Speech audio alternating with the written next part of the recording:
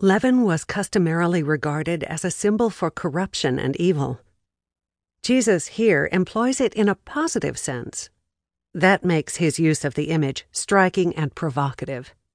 To compare God's imperial rule to leaven is to compare it to something corrupt and unholy, just the opposite of what God's rule is supposed to be. This reversal appears to be characteristic of several of Jesus' sayings, such as, "The last will be first, and the first last." The Fellows included the parable of the leaven in that small group of sayings and parables that almost certainly originated with Jesus. The seminar's goal of determining what Jesus said is a worthy one. Its concern to locate Jesus in his own historical context is similarly worthy. However, it is also essential to study that historical context. And here, all the good intention in the world cannot compensate for indigestible results. When heard in its own context, the parable of the leaven can be subversive. But what it subverts is not the image of the holy. The leaven should get a rise out of its hearers.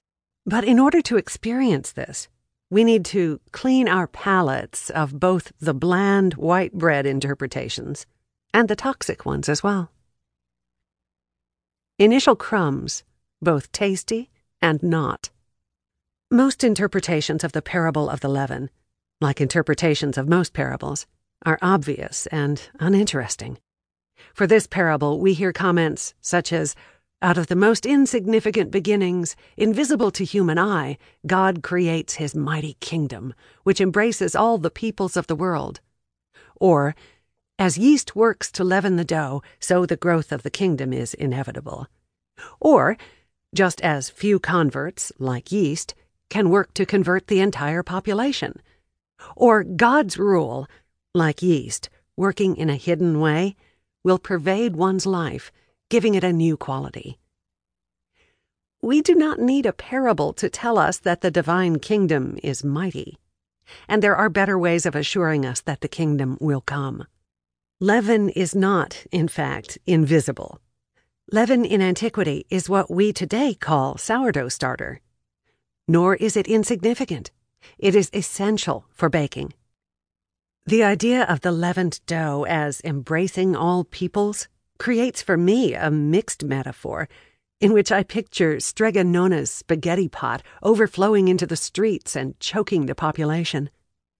The idea of the divine rule as permeating one's life is good, albeit with an individualistic focus that runs contrary to the concerns of Jesus as best as they can be determined, given his interest in community.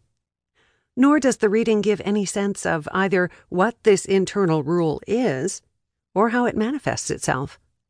If the parable says that acknowledging God means you'll be a better person, again, the point may be true, but it is by no means shocking.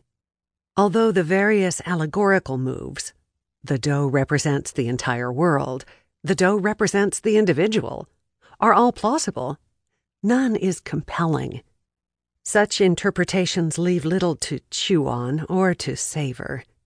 Rather than catch in the throat, a matter that really is something of life and death, bland interpretations slide easily down the gullet and pass quickly through the body. Such white bread servings can already be made tastier by attention to how else bread functions in Jesus' teachings. "Give us this day our daily bread," the phrase from the Lord's Prayer or the Our Father, Matthew chapter 6, verse 11, confer Luke chapter 11, verse 3, speaks to several Jewish concerns, from the view that, as God fed us in the wilderness with manna, Exodus chapter 16, Numbers chapter 11, Deuteronomy chapter 8, so God will continue to provide for our needs, to the image of the world to come as a giant banquet in which people will come from east and west, from north and south, and will eat in the kingdom of God. Luke chapter 13, verse 29, comparing Matthew chapter 8, verse 11. The term translated daily, Greek epiousion, has a connotation of for tomorrow or for the future, and that complements the idea of